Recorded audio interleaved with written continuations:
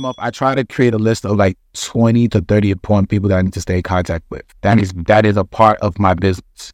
So, and I nurture these people. So it's like, whether it's a buyer, whether it's a seller, or if there's a new contact, what I do is I have I won't say a drip campaign, but I have them in my contacts. And what I do is every Monday, I'll just tap in. Hey, how you doing? Hope all is well. Just checking in. And then what I do is I'll do a follow-up. But the follow-up is not about the business, because it depends on the person though. Because if the person's all about business, don't talk to me if it's not about business. So you got to kind of either send them like, an article or something that you guys have something in relations to keep you guys ahead, on top of mind. For me, I always have to evaluate who am I trying to stay in contact with, because you don't want to overload them and you don't want to bore them. So you have to find a nice. So we're back with another episode of Motion and Success. Got my co-host with me, Cody. Yes, so we're about to start this episode.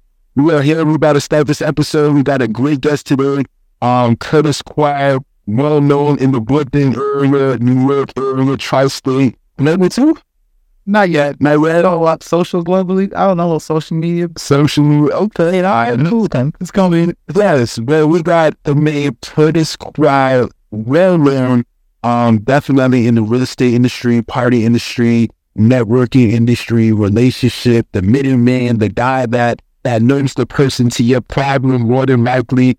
So we got him on the podcast today. We're going to talk a little bit about what he does, where he came from, his come-up story, and where he's at right now. So, Curtis, introduce yourself, bro, and answer, tell people that when people say Curtis Quow, like, what's some of the things that people think about when they hear your name, bro?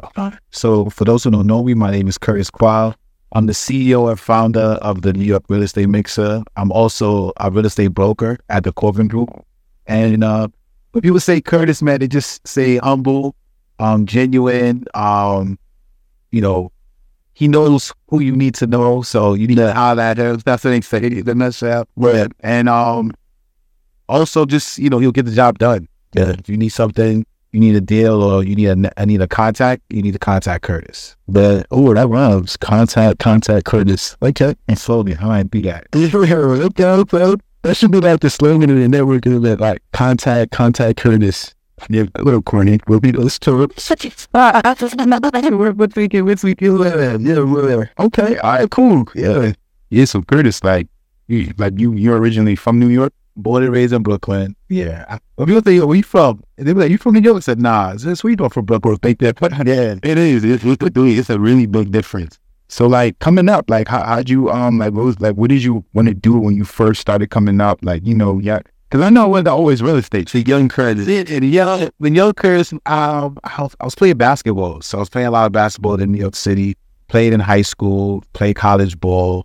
And then I didn't get to parties till after I left college, because I was focused on basketball. Yeah.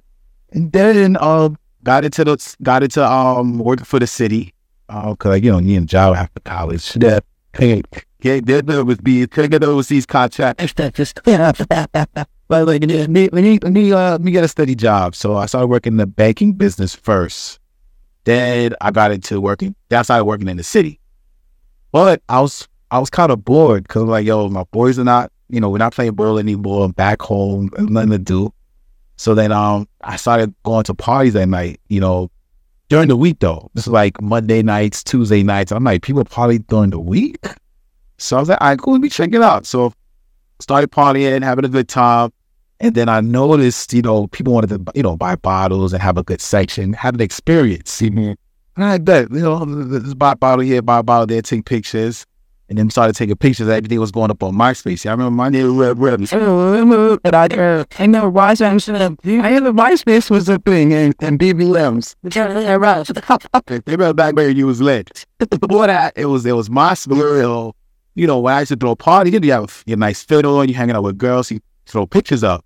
So then I noticed that people would just comment on my pictures. I'm like, oh shoot, people like when I throw pictures up. So everybody was like, oh, put me in your top 5 friends and all that stuff happening. So then I noticed every party I went to, people I would say between 8 to 10 people started coming with me. You can have a good time. So, hey, Curtis, you know, we'll hang out with you, we'll have a good time. So, like, cool, no problem.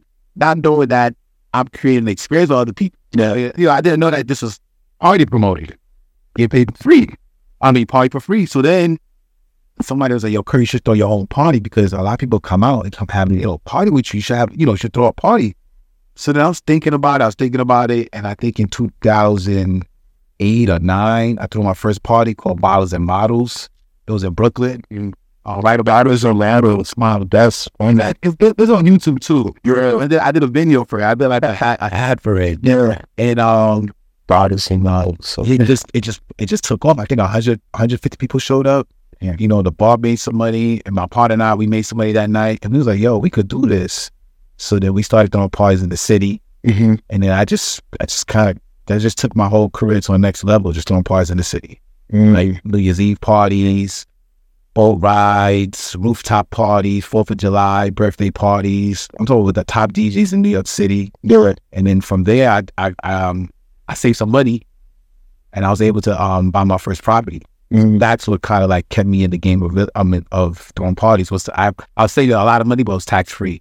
Right. Oh, yeah. So you kind of already had your eyes set on real estate. So you were stacking all the paper from the party. From the parties, yeah, because I was working full time. But what I noticed was I was living with my mom at that time, and then she was telling me, yo, listen, if you're ever going to leave home, please. So I never had a landlord.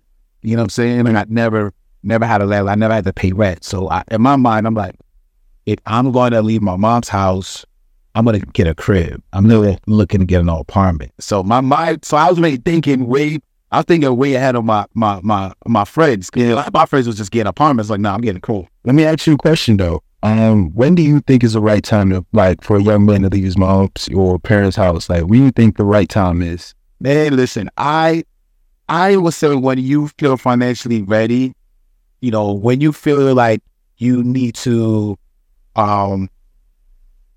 it's like if you feel like you need to venture off and be on your own, fine. But if you're not financially ready and you want to buy a property and you could work out an arrangement with your moms, then I'll say stay. You know what I'm saying? But if you're the type, but it really depends on who you are now. You're the type of person, listen, I want to have friends, I want my own. Then get your apartment. But find out what is more of a priority to you.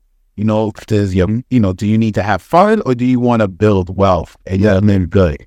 So it really depends on how you feel. You know what I mean? Okay. I left at 26 and I'm okay. But some people would have rushed. My friends jumped out 18.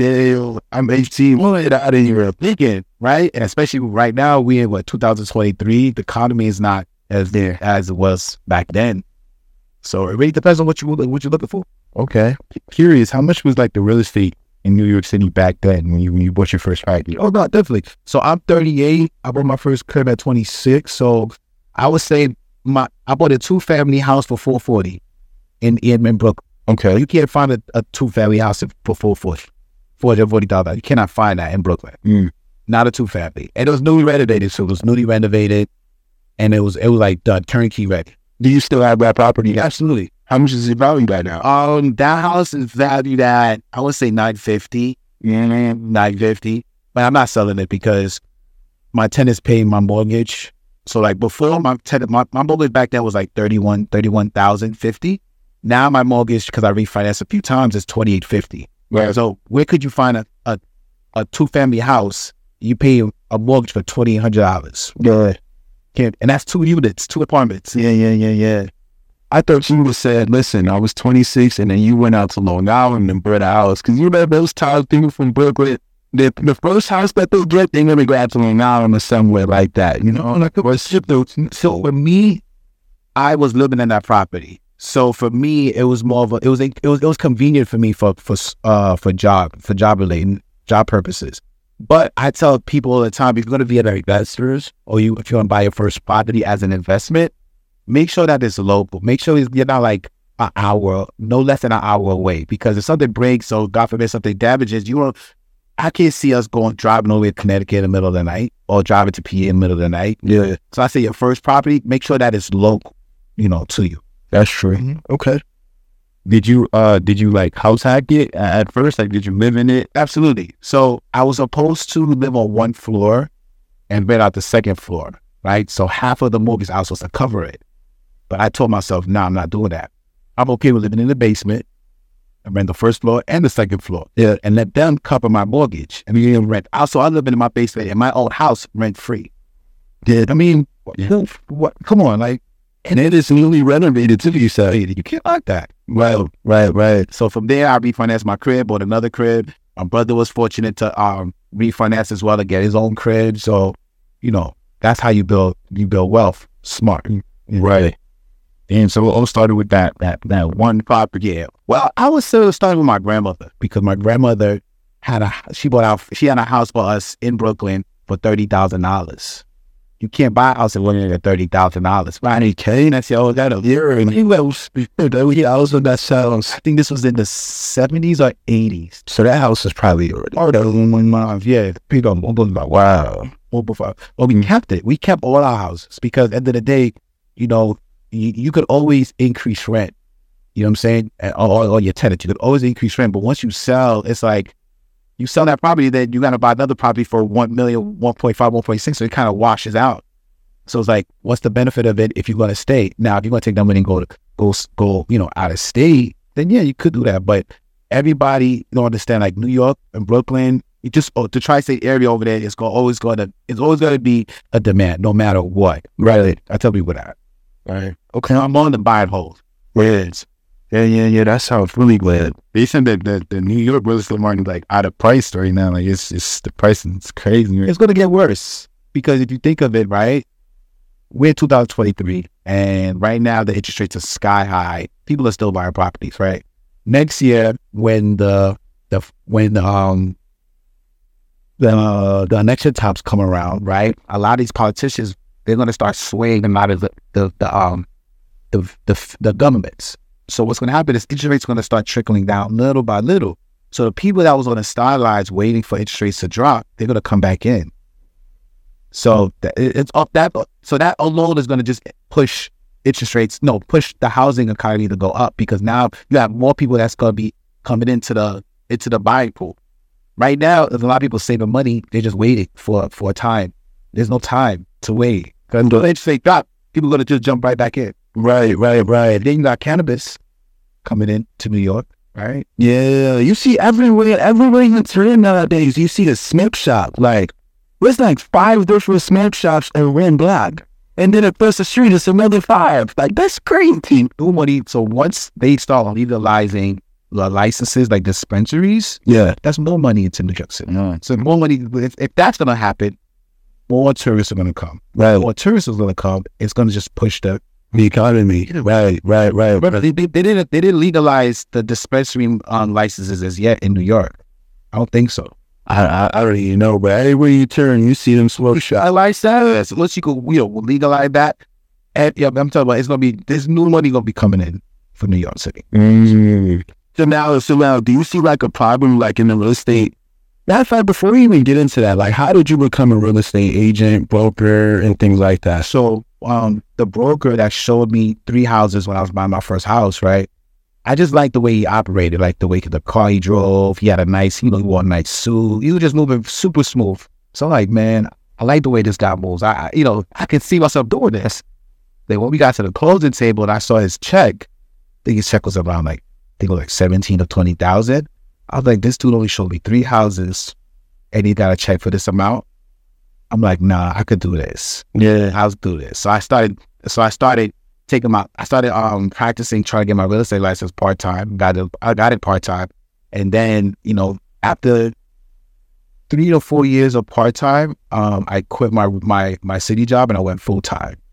And that's when it just took off as far as but just the real estate. Mm.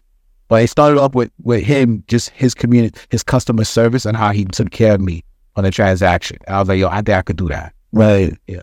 Okay. So that kind of ties back into like exposure. You know what I mean? Because now a lot of times is what I realize is like for me personally, like that's how I was able to, get exposed to the entrepreneurship journey. Like I got exposed to young guys driving Lamborghinis. They got the ladies, they got the chains. they living life. You know what I mean? Like in their early 20s, I'm like, oh shit, I could do that too. You know? I feel like, oh, exactly, proximity is power. So there's power in proximity. So I'm like, you know what? Like these dudes are having. Like I went to conferences, they hosting these conferences, and I'm like, wow. And then it just got me into that exposure. And from there, I just started, you know, growing, learning about business, failing a lot of times, winning sometimes, and then winning some more times.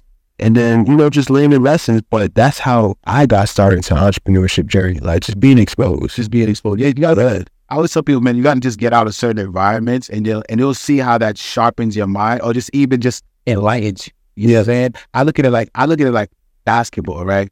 If I'm practicing or I'm working out with a few of my guys playing ball, right? We're gonna play ball average, right? We're gonna shoot around, I hit a J, crossover, whatever happens. But next step, Curry walk into the gym. Yeah, everybody's gonna try to dunk. Yeah, I'm gonna big shot. So it's like being around certain people will kind of push you to take you to the next level, or even make you think outside the box. Because some people look at making six figures like, yo, damn, I don't know how to make six figures. And some people are like, well, I made six figures in a month. And so it's like, I made you enough. Yeah. So it really depends on who you operate and who you're around. So, you know, you have to be exposed to different different networks and in different locations, neighborhoods, to be exposed to get to the next level. Right. And so how was that transition going from selling out parties, right, to now selling a family probably the biggest purchase of their life? Like, how was that transition? Like, how did the party environment help you with the sales, getting like selling that house? That's a great question. So it was a hard pivot for me to do because people know me as a promoter. Yeah, you throw parties now. Now he's selling out. The transition was extremely hard because, you know, on my page back there was like a whole bunch of girls, models, and stand-up couches, artists, and, you know what I mean, models, and that doesn't, you know, nobody will trust you if they see it on your page. That's true.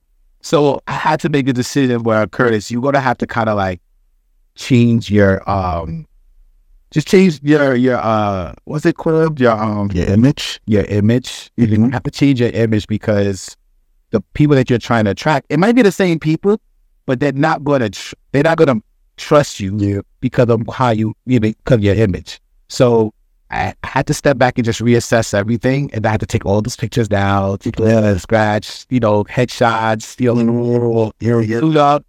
But what I noticed though is that even though I was selling houses, selling people an experience, their birthdays and parties, the level of customer service and just being relatable still remained the same. Mm-hmm. So you still have to still treat that person with respect, or still treat that person as an individual, as somebody that you want to help or service, but just on a casual, on a professional level, you know? So it's not like, hey, yo, what you doing for your birthday? You know, I got you a table, I got a party. It's not like, hey, you know, what are you planning for your future? Or, hey, look, you know, I might have an idea for you on how they could build generational wealth. There's another conversation. So it's still customer service, still interacting. We just have to tweak it a little bit as far as like your delivery. Yeah, you know? Yeah. Okay, like, yo, what's up? Come up. No, it's not like that. Have a conversation. Right. Yeah. Okay. And then, so now I wanted to ask you a question, because now, like, in your party promoting days, like how have you used those skill sets, like, in your real estate industry? Because now it's like, instead of packing out parties, you're packing out real estate events, like. Right.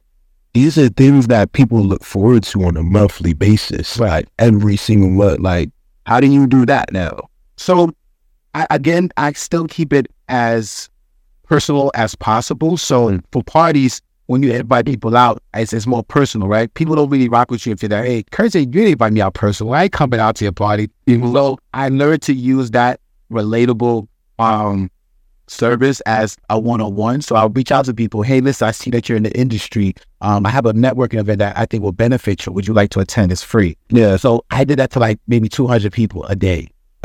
Wow. A day. How'd you find those people? Like online, you know, on Facebook, LinkedIn, their website. So in the beginning when I started doing these mixers, it was a home buy seminar first because I needed to build clients. So I was like, listen, I'm in the industry. How can I build a network where people could come to me as a first-time buyer? So I started doing home buy seminars.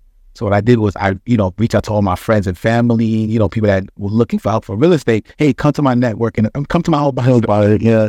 And then what I did was I noticed that a lot of brokers and agents started coming in. So I was like, you know what?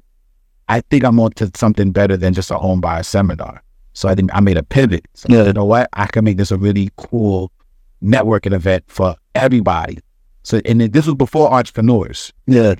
So I was like, you know what? Let me contact lawyers, brokers, home inspectors, bankers, and let me just create this really cool atmosphere.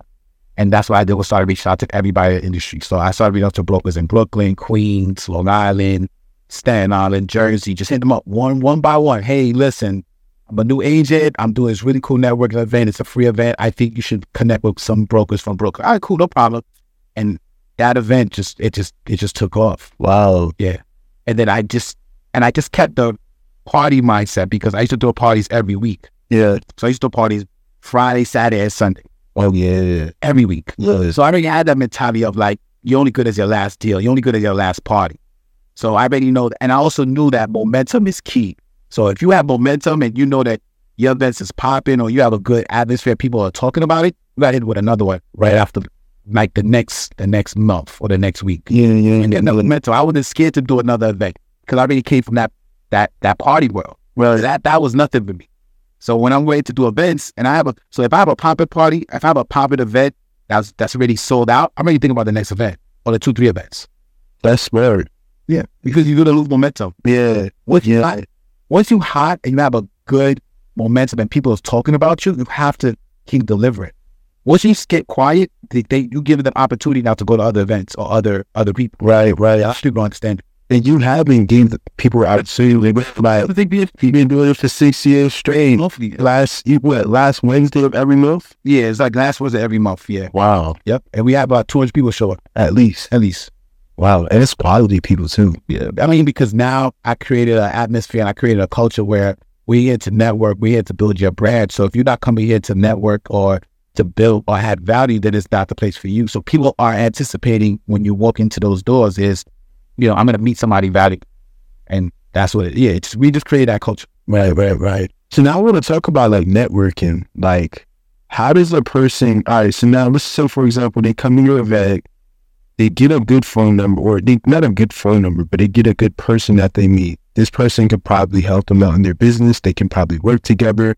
Like, how do you go about building relationships? Like, do you like check, like, so for example, I met a person like during, like 2-3 months ago, like, how do I nurture a relationship to be like, all right, cool.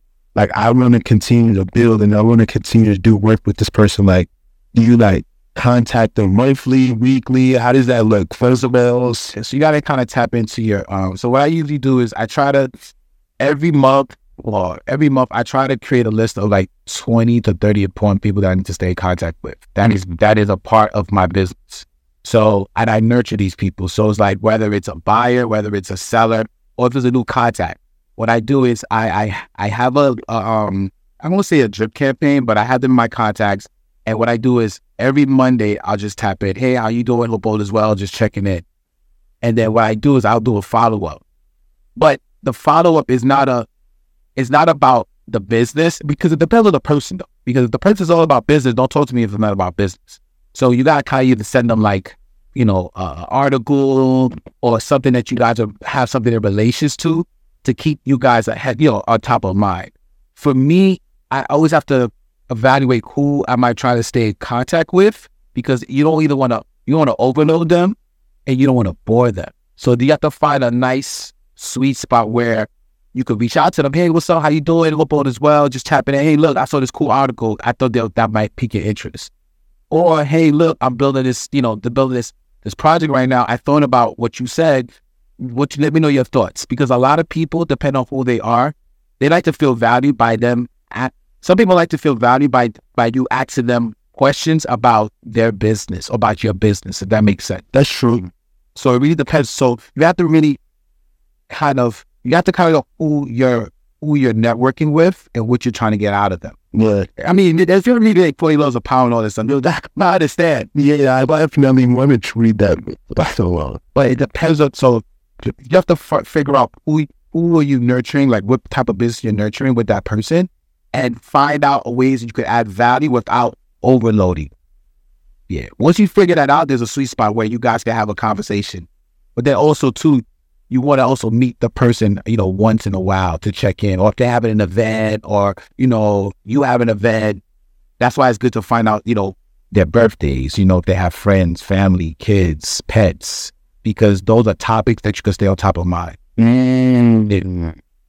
I started doing that too. Like, I started doing that same thing. And it's funny that you mentioned it, because like I created a VIP list. Right. But my thing is, like, I just don't know how to hit this list. Like, if I hit you up every now and then, better from a family, but so basically what I try to do is like for example, Thanksgiving just passed. Like, I go ahead and I message all the people in the VIP list. Hey, happy Thanksgiving. Hope you're enjoying it with your family, X, Y, Z, So now, like, for example, like the people that's guests on our podcast, that's going to be in another list. Hey, just checking in, see what you got going on. How can I provide value? Yep. That's it. And because you understand, we are so bombarded with so much distractions. You got to stay in contact with your VIP list. Yeah. Because if you don't, somebody else is going to tap into them. I mean, they can, but you want to be a person that also that they're on their top of mind. So now if opportunity presents itself, they could reach out to you guys, or hey, listen, I have opportunity, or hey guys, I have some situation. They'll think of you guys immediately off rip.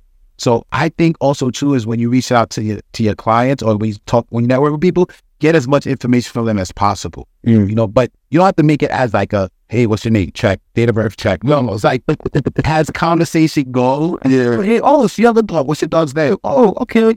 Cool. All right, cool. Noted. All right, cool. You married. When's your anniversary? Oh, noted. You know what I'm saying? So those things now is, you could reach out to them, not just also like, hey, just checking in with you. You're like, oh, yo, your anniversary showed up. Oh, okay, look. Oh, your dog name is Travis. Look, I just started, I saw the dog named Travis too. It's just like cool, organic stuff, because it might seem cool, but you're really just checking in. Right. But I've been gay right now, but I do this to all my clients. Yeah. I have a spreadsheet of all my clients' date of births, their anniversaries, birthdays, the last house we sold, the type of car they have, the type of, type of food they like, all of that. So if I see some type of movement, yeah, because you want to be able to, you want to get as cool as people as comfortable, so that they could feel receptive to you, so that once they feel like they want to buy or sell, I'm talking from my perspective, oh, yo, Curtis is my guy, no, without a doubt, he knows me in and out, like, man, he knows the type of food I like, he sent me nice dishes, he sent me beverages of wine for anniversaries. That's business for that, yeah. Wow. So now, like, on your VIP list, like, do you man, the question just slipped. Like, you're mainly doing this too? Yeah, because so my top 30 man, but for my beer influence, like customers and clients, I have the CRS system. Oh, CRS system, yeah, I use for like to just tap in with my past clients. Now, I deal with too many clients now. Do you send them like say for example, it might be Valentine's Day. Do you send them like envelopes in the mail? Like, do you? So it depends. So now, obviously, if I met them as a couple, I'll say, "Hey, happy Valentine's Day." But if I don't know if if I met them as a single person, I wouldn't send them that. Now, if it's like marriage couple, yes, okay. If I sold them a property and they were, and that he was with if there was a couple, then yes.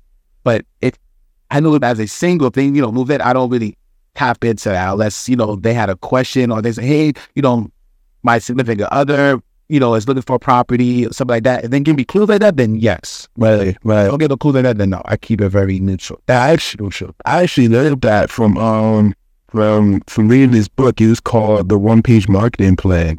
And it was this guy in there, he's a car salesman, and basically what he would do is like every holiday, he will send out like, he has a designated person that sends out envelopes to his clients every single holiday or whatever it might be. So now he's selling like, he's one of those car salesmen that he's selling like 10, 15 cars a day. That's great. Because he's always staying top of mind. Like every time they want to buy a new car. Yeah, you buy a new car, it's going to last you for the next 5 years, but you about to get this work for the next 5 years. You know what I mean? So my God, we all need to do that because Instagram, social media, man, it's like, it's just overload with just content and so much suggestions, and they listen to you now on the phones now. So everything that you think about pops up. So how can you stay in front of somebody like that, you know? And that's supposed to be a customer. It's tough. Right. You got to do that. Right. Any suggestions for us, like as podcasters? Like, for example, our guests that we have on the show, like, what would you do if you had a podcast? So if I had a podcast, I would have every guest fill out a contact information, a client sheet. You know, your name, where you from, just cool stuff.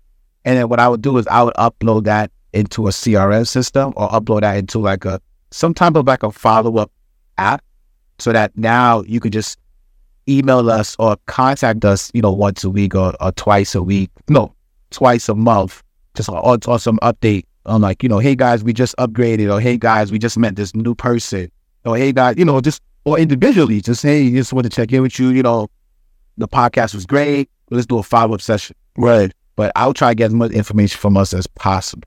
Well, internet for sure. Yeah, internet for sure. Start their Instagram, look at their friends and families, and, you know, just tap in, find out their favorite teams, sports. That's why, you know. Yeah, that makes some, okay. That makes a lot of sense now, because it's all like common things. Like, I was big into the sports. Like, he likes watching basketball and stuff like that, but I don't really like, you know, watch sports. So what do you like to do? Like, what's your favorite hobby? Podcasting, definitely learning a lot. I feel like kind of like reading books, like reading. That's definitely something I like to do.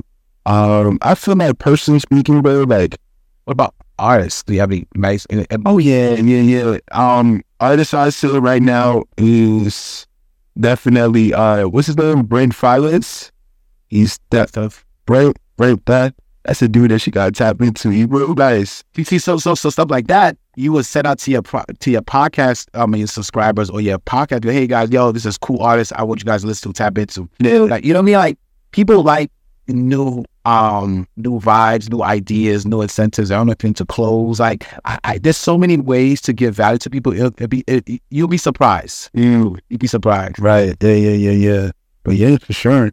That's real good. Now, you're already getting a lot of game, Curtis, and I'm actually glad you're here, because networking is kind of like an art, you know, because a lot of people, they go to these conferences, they go to these events, but they're approaching like high level people, and sometimes they don't know how to come, like, they ask them questions and things like that, and they might come off as probably annoying, or they might, you know, might be a contact. As soon as you work with it, delete it, you know that.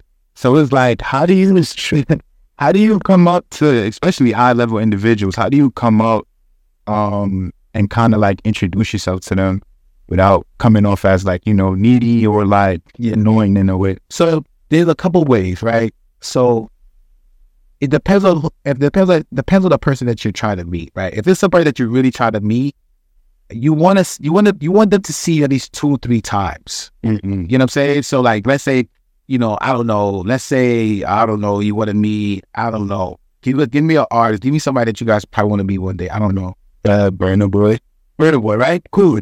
You probably go to a concert, right? Or he's having like a meet and greet with fans and stuff, right? You attend. Then you probably reach out to certain people that he's around, or if he's in town, you tap in.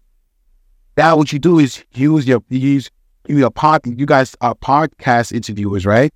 You try to get into certain doors. Yeah. Now when you see him, like, hey, listen, I saw you over here. Just want to, you know, say what's up to you. Do you mind to just share a little bit of, you know, 2-3 minutes with us? Yeah. Right? So, no, fine, cool, no matter, no problem. You catch him again. Yeah. But as long as you stay, I don't say adamant, but like, you have to be, not say persistent, but just be consistent. And that's how you meet certain people. But now, if you meet somebody for the first time, you have to kind of shoot your shot, but on a casual level. Like, you can't be so awesome, like, oh my God, yo, I can't meet you for the first time. I can't believe it. It's like, yeah, how you doing? You know, this is what I'm about. This is what I want to do. You know, I admire what you're doing. Do you have a little minute of time for me to do an interview or to just talk?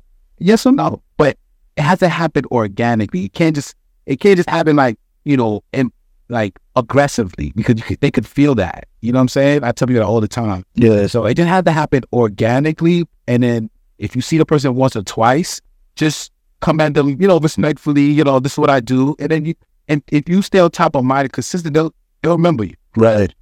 Yeah. Okay. Curtis, I think you should definitely write a book about networking. Yeah. How to, like, network. It is really needed, because I remember when I first started, like, it was like, hi, how are you? It was like an interview, like, and it felt so nice, like, and I just got better by keep going out there. And that's how I was able to build so many good relationships. Like our first 10 guests is all off of people that I met prior, like people that I met in different rooms or different places, but they're all from being inside of rooms. And that's how we were able to get such quality people, But yeah. But now, quick question: how did you meet like high level people like the mayor, Jay-Z? Like how do you that actually happen, bro? Because like by you meeting the mayor, it opened up other doors for other people like us. You know what I mean? So not only it just benefited yourself, it benefited your community. So like, how did you do that? Like, how did you meet them? And that's why I tell people, man, like, networking brings so much value to people. It's not even funny. Like I tell people all the time, there's so many people that come up to me like, hey, Curtis, you changed my life because I was at your event and I switched firms. Like I was at one brokerage firm and I came to your mixer and I'm at another brokerage firm. You know what I mean? That's so big. And I think for me, networking opened up a lot of doors. And as far as like with the mayor, I don't know the mayor personally. Yeah. Right? But what happened was my networking event, the NYREM, it brought so much traction. It brought so much attention to that organization because I went to that Black Man's Brunch. Yeah. And I was just, I participated as a vendor. I just came there as let me just participate as a vendor. Show support. Let me get exposure for the brand, right? Yeah. So really, coincidentally, somebody in their camp was like, hey, listen, you need that guy that was a vendor there, you need to come to one of his events. Yeah. Like, you need to go see what he's doing. So they came to my event because I'm staying consistent, because you never know who's watching, right? That's how I was. But they watching. They watching. Yeah. They came to the event. They was like, man, I like this kid, man. I like this brother, man. We need to partner up. I said, cool, no problem. Let's do it. And that just happened. And then me partner up with them. They was like, hey, listen, we're going to have the mayor there. I said, cool, no problem. You guys do your thing. I said, you know what? You guys can come pull up. Come check it out. And that just synergy, it just happened. Mm-hmm. But all that happened because of the consistency and for me being open-minded and going to other people's events and just seeing what's out there. Yeah. Same thing with Malik Yoba. One of my friends put me in contact with Malik Yoba because me and my boys, we should throw parties together. So he saw what I was doing, being consistent with with the events. And he said, hey, you know what? Hey, Curtis, I want you to meet this guy. His name's Malik Yoba. I said, oh, wait a minute. I got him back. He said, okay, cool. Let's have him sit down. We had to sit down. He said, oh, you know what? I like what you're doing. I'm going to come through. Come. I'm going to be a guest.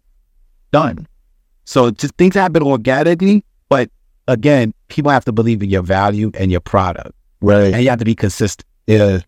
So that takes me all. That takes me from parties into my real estate journey. You just never know who you're going to meet. And you never know who's watching you.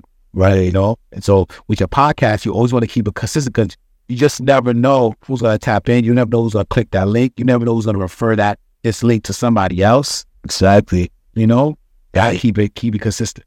Yeah, that's a fact. Like when me and I first started our podcast, we really thought and what really got us to the point where we had our first 10 episodes and like fast forward 1,000 followers on Instagram, over 100,000 plus views on Instagram, like the numbers are crazy, is because we posted at least one a day, you know what I mean, for like the past 4 months now since we started. The kind of guests that we get is all quality, like everybody's liking the mission. They're seeing we're showing up every week, every month, every day on Instagram for sure. So now it's really building up and like it's just about to be a whole snowball effect, Like what you guys are doing is phenomenal because you're giving people successful people highlights. Well, you're giving us content. I'm not gonna lie, like this is content for us, value for us. So now, guess what? We post this on our websites. We post this on our social media channels. It's only going to be reciprocated back to you guys. You know, and vice versa. You guys posted this on your website or your channels. Somebody's gonna be like, "Oh my God, I want to get into real estate." Or you know what? I want to do networking events. So it's gonna get reciprocated. Right. But it has to stay consistent though. Yeah. Yeah, and the value. So no, what you guys are doing is great, man. And I just want to continue, seeing you guys grow. And anybody that I could bring on and just share with you guys, like versa. So that sounds exceptional. Well, that's gonna be real good. Yeah, but I think networking is key though, as far as like everybody here have their own network. Like you guys could build your own network. Yeah. I'm talking about like even doing like networking events, podcast networking events, bringing other podcasters to come in and just like, like I think that'll be pretty dope too. Like reach out to other podcast interviewers and just see what they're doing. It's probably going to create like a network where you guys host it and be the main ones on there. Yeah. They just need to be like, okay, crazy. That did strike an idea. That did strike an idea. But now let me ask you a question now. So now, like, how does a person go about like sourcing the place to, because I know you're thinking about actually teaching the networking, events, things like that for whatever industry it might be. How does a person go about sourcing, getting people to show up and all of that stuff? Like as far as like, if I'm creating a networking event or? Yeah. All right. So let's just say we got an idea, right? For me, we want to start hosting networking events because we want our community to realize that we're real people. Right. How do we go about like starting this whole networking event, getting people to show up, getting the location? I think the first thing you need to start with first is get a nice venue. Don't kill yourself with the venue. Yeah. Make sure it's a venue where it's central. So first, you also got to figure out who you're marketing to. Right. Once you figure out who you're marketing to or who you're looking to invite, make sure that the venue is central and just make sure that it's the ambiance and the people that you invite get an experience. I'm always big on. That's true. I'm always big on people getting an experience. The Porsche dealership. Right. And it was all about the experience. Oh, you went to the Porsche event? Yeah, I went to that one. That joint was nice. It was that's something you ain't gonna forget. You're not gonna forget that. You're not gonna forget it. So what I would tell people is, if you're gonna do your first networking event, you want to make sure that people's gonna remember. So you want to get like a nice space, but you want to come out your pocket crazy because you're the first one. But you want a space where people come in like, oh wow, like these guys, they really took the time to think about this whole networking event or this whole experience. So I would say get a place that has lighting, a good ambiance, a nice space, a nice location, and from there, do a video of the space so that people could see where they're going to network at, and then send it out to them individually, personal. I would do that personal. Mm-hmm. And then from there, create an RSVP list about maybe, it depends on how much people you're trying to bring out. I'm pretty trying to bring out. Oh no, this the 130. So if you want to bring out 100 people, you have to have at least 350 RSVPs. So that's like, because the 30% is 30% show up rate. Okay. 30% show up rate. So I'll say, yeah. So 320 RSVPs, you're looking at maybe about 500 people. Maybe 100. No, is that 100 people? No way. I didn't do the math. Well, let's do the math for it. You want to let people to show up. Let's say 350 times. Yeah. Because I do show rates no matter what. Right. So 105 people. So you have to get 250 RSVPs to get 105 people to show up to your party. Okay. I keep saying party. No, I'm not doing science, but that's what right. But that's the level of RSVPs that you need to have. Right. Okay. Yeah. So and that's light though. That's light. That's light. I think it will be light for sure. Like, especially like if you got a community, you got people that are listening, things like that. It should be light for sure. You always the social influence. If you're influenced, contact the people that are around you, the podcasters already, or people that's interviewed already. We tell them bring like 5-10 people out. That makes sense too. Listen. I did shows 800, thousands of people, man. I packed out 2-3 floors, it's all, if you break down the numbers, you'll see it. It works. You just have to put the work in. Right. Yeah. Don't take my big consideration. My mixes, I'll get no less than 600 RVPs for my mixer. No less than 600. And again, only maybe 250 people show up. Right. You know what I'm saying? So every month I got to get at least 600 RZBs. Yeah. So that's how you got to see it. People look at 50 RZBs, they think they oh my God, no. They probably, when there's something about sick, bro, it's all because people remember, people cancel, people have kids, people have to, people won't be able to make it. Might be raining outside. So that's how you got to think of it like that. Wow. Number 8. Yeah. You know any questions, bro? Yeah, now that's definitely something we gotta. Yeah, I'm really considering it. That makes it separates you from a lot of people. I mean, real estate events, like ain't nobody doing real estate makes assistance. That's that. I see a lot of people do real estate events, but they do 1 or 2 drop, 1, 2, 3 drop. Yeah, fuck drop. I do it every single month. I already have to do it to a science. Wow. Yeah, I just was about to ask about that because like being that in New York City is kind of like. Everything's like, it's not that much network. I mean, you kind of got to know about them, the networking events. So when did you realize like, hey, like, this is something that's not in the city, and because some people might look at it like, all right, so I'm bringing other real estate agents and brokers. They might take my resources. Right. When did you be like, hey, like, I'm just gonna share my networks. We all just gonna build together. So. Once you so for me, I'm operating from a level of abundance now. Yeah, I don't operate from a scarcity mindset no more. So if you know that you kind of got it, you don't have to like hide your contacts, because if you know you're that ambitious and that you could people rock with you, the money's gonna come to you regardless. So from that point, I want to be the person that people come to me when they need to network, when they have to, hey, listen, you have a new agent or you're a new broker, or you're trying to get into the banking industry, you come to my networking event. So I wasn't really looking at my deals. Now the way I protect my deals is I have a VA and I have an assistant now that contacts all my attendees after the event.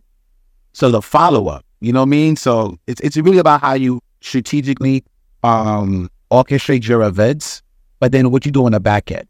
Because if you're the main person, they're going to always want to contact the main person. Yeah. But it's just how you do the follow-up, So I just say all the time, so you guys should be the point person for the podcast or networking events here, and just let it be out for everybody. But just make sure that you're on the forefront, and that the next day you just do the follow-up.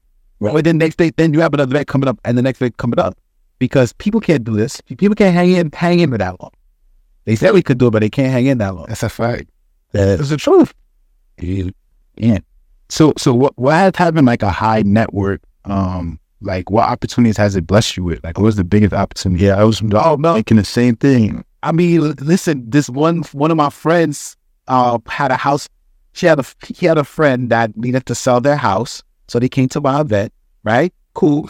And I spoke to him on the side and said, hey, listen, Kurt, I want you to take care of my friend. Her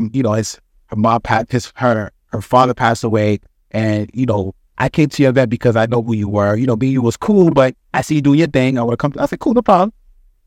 I met with the girl. Her father left her like 3 cribs. Wow. And I sold one of her cribs for 1.2. We listed the property for 1.9, and we sold it for $3 million. And that check was like 90 bands. Wow. One deal. Right. How long did it take to sell the house? 1 week. They cried. It was a nice house. It was a really, really nice house. But again, he knew of me. We was mad cool, but he never had the opportunity to come to me. Yeah. So he took the time to come to my networking event to just have this conversation, So that alone just speaks volumes. So I'm always going to keep doing these events. Then I had another opportunity where a mortgage lender from the West Coast saw my event, was like, hey, listen, Curtis, I tried to tap into the New York industry. I want to be a sponsor. Cut me a check for $3,000 just to be a sponsor. Never been to my events before. Trying to tap into the New York market. He saw my article, saw my Instagram, saw it was all the videos. Hey, how much for your sponsorships? I told him the sponsorships. He flew out, cut me a check, $3,000. been a part of ever since. Wow. So it just created a lot of opportunities for me now. I get my own deals for my events. I have firms that reach out to me that want to be a part. I have firms that do reach out to me for me to be a part of their firms. I know I have to. I have how I say. I have now not leverage. I have leverage now to kind of like negotiate certain deals. Yeah. I'm working on a deal right now. Can't talk about it, but as long next year we'll see. I'm gonna be at another firm, but yeah, just the power of networking. Wow. Create your own network. So now let me ask you a question. Like, where do you see yourself with everything, like the real estate business, the networking, the real estate mixers? Where do you see yourself? Like, because I think like you're at a phenomenal level right now, but where do you see, like, because there's always room for growth. Like, there's always another level. Like, where do you see this thing going to? Two things. I think next year or the year after, I'm going to expand. Like, a lot of people have been asking me to do networking events, like do this mixer in Miami, do this mixer in Delaware, do this mixer in DC, do this mixer in the DMV area, do it in the West Coast. So I do want to find like strong partners or strong players in those areas, and then maybe let them do like an NRBM over there. But I have to like map it out first. Yeah, I do want to expand. I do want to have my own lounge because I have a strong network already. So I want to get my own lounge, and I also want to continue building my real estate portfolio. And New York, you want to do the lounge? Okay. Yeah. And then I also want to come out with a book. You need to come out with a book, but that networking play, how to properly network. That way, yeah. I think a lot of people do reach out to me. I have a few mentees that do their own network. They this Prince. So he came to my networking event. So what I was doing, he does trade options, do day trading.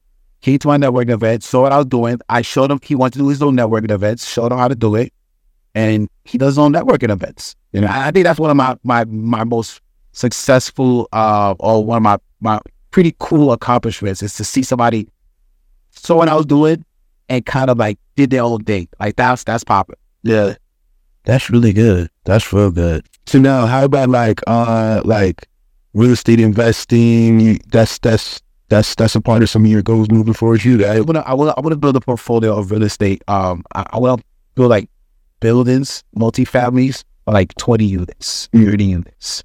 I also want to hold. I do want to get into the not hospitality, but I do want to own a few hotels because I feel like my networking events is going under hospitality, like customer service. So I do want to create like a hospitality business because I still want to do events. Really? I still want to do like the New Year's Eve parties and the little. I still want to do those because you've been to my the Porsche events. Yeah. I do a lot of lifestyle events. So I still want to keep that. So I think I want to incorporate that under like hospitality. So when people come in town, they could come check out on the Curtis lot. Yeah, yep. Yeah, that makes sense. That makes a lot of sense. Wait, you said you had an event at a Porsche dealership? You wasn't?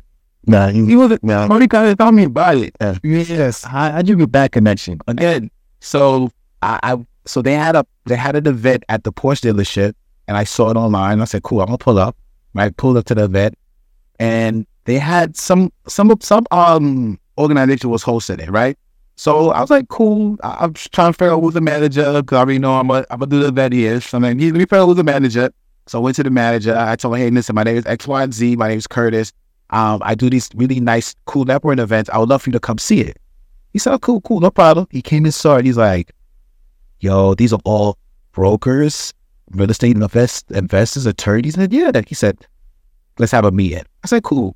Went back to the Porsche dealership, had to sit down. He said, we'll love for you to do these events at this Porsche dealership, no cost. I just, no, because again, the quality. Yeah, it's not, but yeah, it's not, you know what I'm saying? It's not that type of crowd, it's a clean crowd. They do what they think. We had a conversation. He said, all right, cool, no problem. After that, we shook hands. We made an agreement. I just, selected a date, had no, it not bothered me. Did it. Boom, sell off. But again, it's networking because you have to have a good product. You have to have good quality. So for him, he saw that as a layup for him because he's like, yo, wait a minute. I could bring a lot of professionals, real estate professionals to my showroom because he just became a manager like 3 years ago at there. And I think 3 people at that event, I think they 2 people bought Porsches. Oh, 2 people bought Porsches. They were like, yo, Dan is coming. I'm back. Let's get another one. Let's run it ahead. 4 people inquired because they had Porsches already, and then 2 people bought Porsches. Wow. To that networking event. Yep. Because we did get the opportunity to sit in like a select few cars, like so that was, you know, like you get to sit in it. Exactly. You know what I mean? Like, yeah, I'm never gonna forget that. Right. You know? I did an event at Louis Vuitton. I did an event at Alpha. Yeah, bar number 9. Yeah. I didn't even know what bar number 9 was. Yeah. Right? And for people who don't know, it's Cologne. Bar number 9 is high-end Cologne. Yeah. In New York. And so these are experiences that people will never take for granted, and they're always going to remember. Right. So I always want to create that type of like brand. Right. And that takes consistency. Right. And then, all right, Chris, I wanted to ask you, like, how important is content to you? Because I remember you was telling me, like one of the top brokers in New York City, yeah, I didn't want to say, I didn't know if he was coming to say, yeah. Well, his son, he reached out to you because he checked out your content, or his team checked out your content, and they see it, like, so how is important, like, is content to you? Content, I think, is like the forefront of your brand, and is the image of your brand. So I think that keeping it don't have to be clean, but just a relatable content to who you are, yep, will resonate to whoever needs to reach out to you. So I feel like being consistent with your content, keeping it organic, not so programmed, because people like authenticity, and people like, you know, for you to be organic. So like for me, you'll see a whole bunch of stuff with my family, real estate, my events, but it's not like, you know, high polished tutorial, you know, because people can smell that as fake. They want people that's organic. So when obviously his team is trying to, you know, his team was recruiting and looking for new brokers and just trying to like expand their brand. That's how I got that call. You know, that's why I got that call. And just, you know, us having that conversation and having interviews, and then that's how we create that. At this point, like, Instagram is like a portfolio. It is. It's your right. It's your resume. You get portfolio. Like, people don't even want to know about like your actual resume nowadays. Like, when you're doing business or doing deals or something like that, most times they check out your Instagram. They check out what you're doing. You know what I mean? Like, I can't leave you can't Google them. As I said, I can't, because it's like, if you want people to trust you with millions of thousands of dollars, if people's going to trust you with thousands of dollars, and people going to trust you with their time, they want to see who's behind the scenes. Oh, not only that, they want to know who they're supporting, who they're not going to support. You know what I mean? Because, you know, you could be this person just doing some wild rapper stuff on Instagram or social media, and guess what? They can't support that. No, and they don't want to be associated with that brand. Right. You know, so I would tell people, man, just be very, very mindful of what you post and your content, because if you don't think people's looking at you, people are going to be watching. They might not be liking, they might not be commenting, they might not be sharing. No, but they watch it. The people will show you though. But they watch it. Yeah, you the sales will show you too. Things will show you. They want to come back. But oh shit, you said this one that? Yeah. We love to do business. We not going to do business. Yeah. Yeah, man. Yeah, bro. Any other questions, bro? Yeah, no, I would just think. So for like anybody who's like watching it, they want to be like, they want to jump into real estate, they want to be an agent or investor, like how do they start that process? I'll say personally first, if you want to be an investor, if you want to be in real estate, if you want to get your license or you're a broker, if you want to get into real estate, you have to come to my network. That's like the golden rule. Like, you have to come to this networking event because we're going to talk to you. We're going to see the good, the bad, and you're going to just talk to people that are experienced in this game. So first thing first, do that. I'm still going to be around. But tap into somebody tap into somebody that has experience with the real estate. I would say that's key. Find a mentor or just shadow somebody that's in real estate, because there's a lot of the learning curve is bad. The learning curve is heavy. And sometimes, you know, having a mentor will alleviate some of that learning curve. So like for me, I have a mentor, and, you know, for 2024, you know, I pay my mentor, you know, because at the end of the day, I know how valuable their time is. And, you know, I want to speed up my learning curve. So I'm going to pay to play. Yeah. So I tell people that if you can't pay to play, then you have to add value. How you want to add value to that vendor? Whether it's, equity, meaning like, labor, meaning, hey, listen, can I help you? Or, resources, which will know somebody that can help you with your business, so instead of paying me, just give me game. And that's the best way I could tell them. Yeah. Would you advise somebody to become a real estate agent or like? It depends. If we're not a people's person, no. Yeah. If you're a people's person, okay. If you have patience, yes. If you don't like dealing with a lot of personalities, no. Because there's a lot of personalities you have to deal with this. Yeah. A lot of personalities. And then also, if you don't like be told no, then no, it's not for you. Right. Because you see a lot of times is like, especially when you go to certain networking events, like you might see people doing like real estate on a part-time thing and like they ain't really selling nothing. Because real estate is a full-time job. Yeah. I didn't stop making good money till I got into real estate. Till I started doing real estate full-time. I was making like maybe 20,000, 40,000 part-time, but I ain't 6 figures till I was full-time. You got to be like, because you got to be available and you have to know your stuff in and out. And if somebody can't reach you and then off a fly, you can't answer certain questions or get back to them in a timely fashion, then why would somebody want to pay you $20,000, $30,000 to sell their product? Think about it. Like, why would I pay you $90,000 to sell my good if you part-time? Yeah. You know what I mean? Like, that's a lot of money, man. Really, that's definitely. If you will sell your house, would you give the money to a part-timer or a full-time person? I'll do a full-time person for sure. Right? If I'm paying somebody that's more expensive. What could worth $1 million? You gotta pay somebody $60,000. Who would you rather pay? The experience, full-timer for sure. Wait. But there are some people, in certain cultures, they will give the shot to the part-timer. Yeah. I know they will give the shot to the part-timer. But it's not what shows who you know sometimes. But in theory, some people would rather give if I'm going to invest $60,000 into somebody or pay somebody $60,000, I want to make sure this person knows they're going to sell my house for max dollar, not just, let me get back to you, or, I can't show the house right now because I'm working. What? Well, and that makes that does. I can't show the property. My bad. I'm at my other job. Okay. You go find somebody. Okay. You want somebody that's full time. Right. Okay. All right, cool. I don't have a little bit so yeah. Just got because people watching this, some of them might want to buy a house. So like being like a real estate agent, what are you guys looking for? Because you bought your first out at 26. Yeah. So like, what's some advice for somebody who's trying to get their first house? Someone to get their first house? Yeah. So my advice to somebody that want to buy their first property is, what is your lifestyle like, and what do you feel comfortable doing maintenance? Because a lot of people fall in love buying a property, right? I want a multi-family, I want a one-family house, a two-family house, but don't want to cut grass, don't want to shovel snow, don't want to check the boiler, don't want to go on the roof to clean the gutters, don't want to check the pipes. So what, be real with yourself. Like, do you want to live in a house, or do you rather live in a nice condo with a doormat?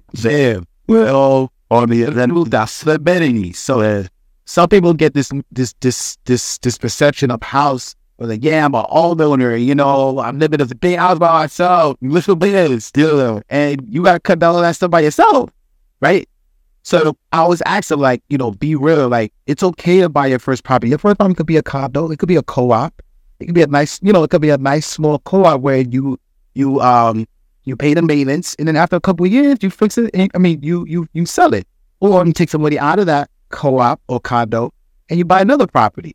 So it really depends on, again, what do you feel comfortable with. Now, if you're a person, hey, listen, I'm okay with hiring a property manager to manage a property, to do the landscape, and then okay, fine. So, I think that question is important. Also, is this your dream house or this is your income house?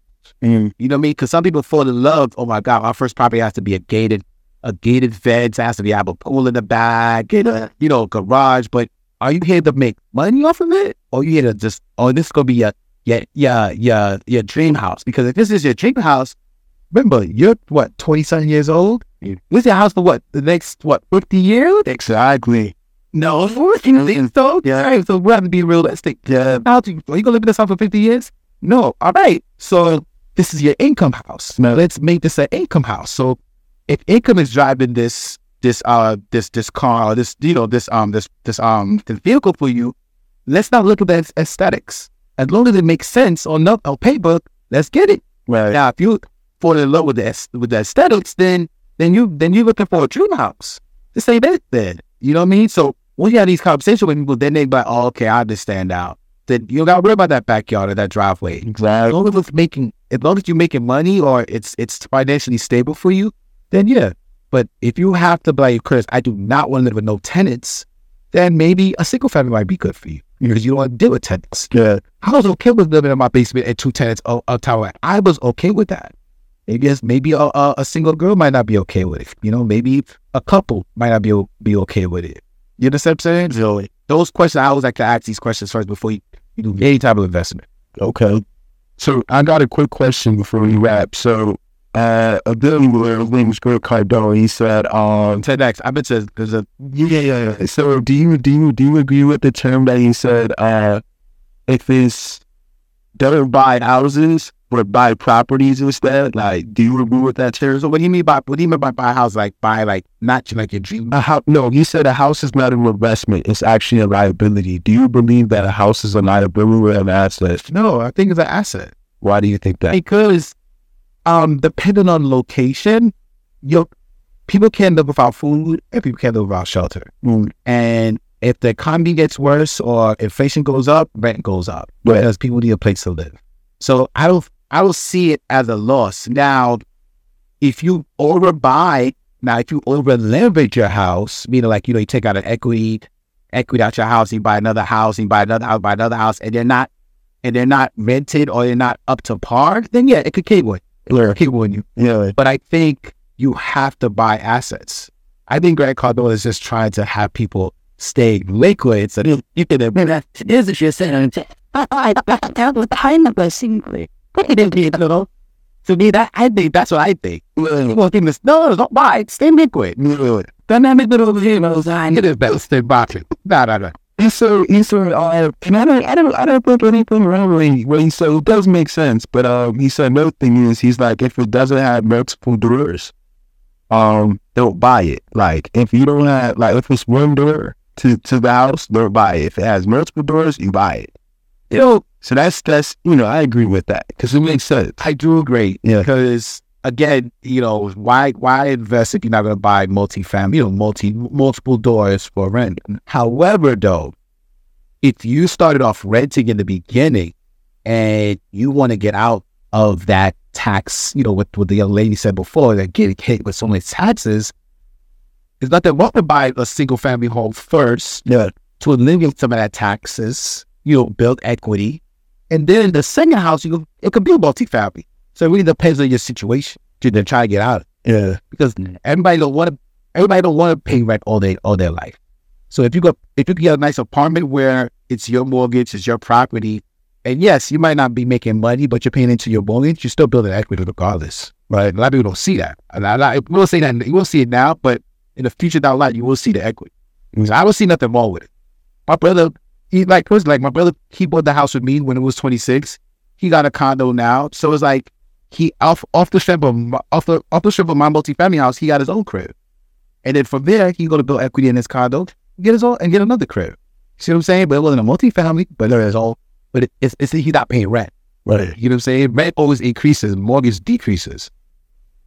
Think about that. Yeah, every time you're paying into your mortgage, you're always decreasing your monthly payments.